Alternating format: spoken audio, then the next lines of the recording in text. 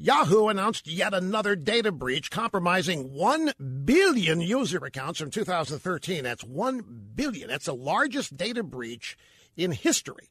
Stolen info included email addresses, phone numbers, birth dates, and passwords, all of which can be used for identity theft.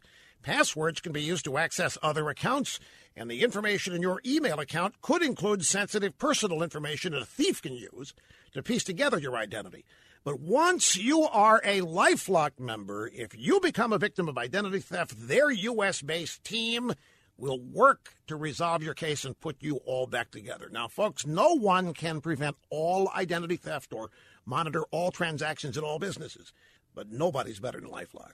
Join now. You'll get a special 15% discount. Just call or visit LifeLock.com and use promo code RUSH15. That's RUSH15, 15% discount. You can call them 800-440-4833 until December 31st.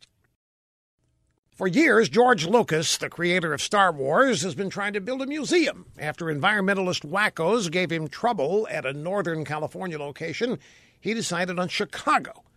He came with deep pockets, a commitment to spend $743 million of his own money. The proposed Lucas Museum of Narrative Art, not to be confused with the Living Stage, would be built in a tourist-friendly, safe environment, which is saying something for Chicago these days. The location, a park, with beautiful waterfront views on Lakeshore Drive. And then Friends of the Park stepped in with a lawsuit. The group's a bunch of unelected liberal busybodies. They didn't want the museum on park grounds. At first, they said that it was because the 1970s ordinance banned private development.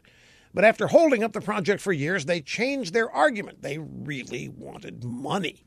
Friends of the Parks demanded that 5% of all revenues generated by the museum be funneled to other neighborhood parks. Guess you could call it a tax or a kickback. But really, it's extortion. So Lucas made a decision. He pulled out of the project. And with him goes the opportunity for jobs, revenue, tourism that Chicago desperately needs. Lucas is going back to deal with the wackos in California. Better the land of fruits and nuts than the liberal, evil empire Chicago. How this guy remains a liberal Democrat is beyond me, but he is.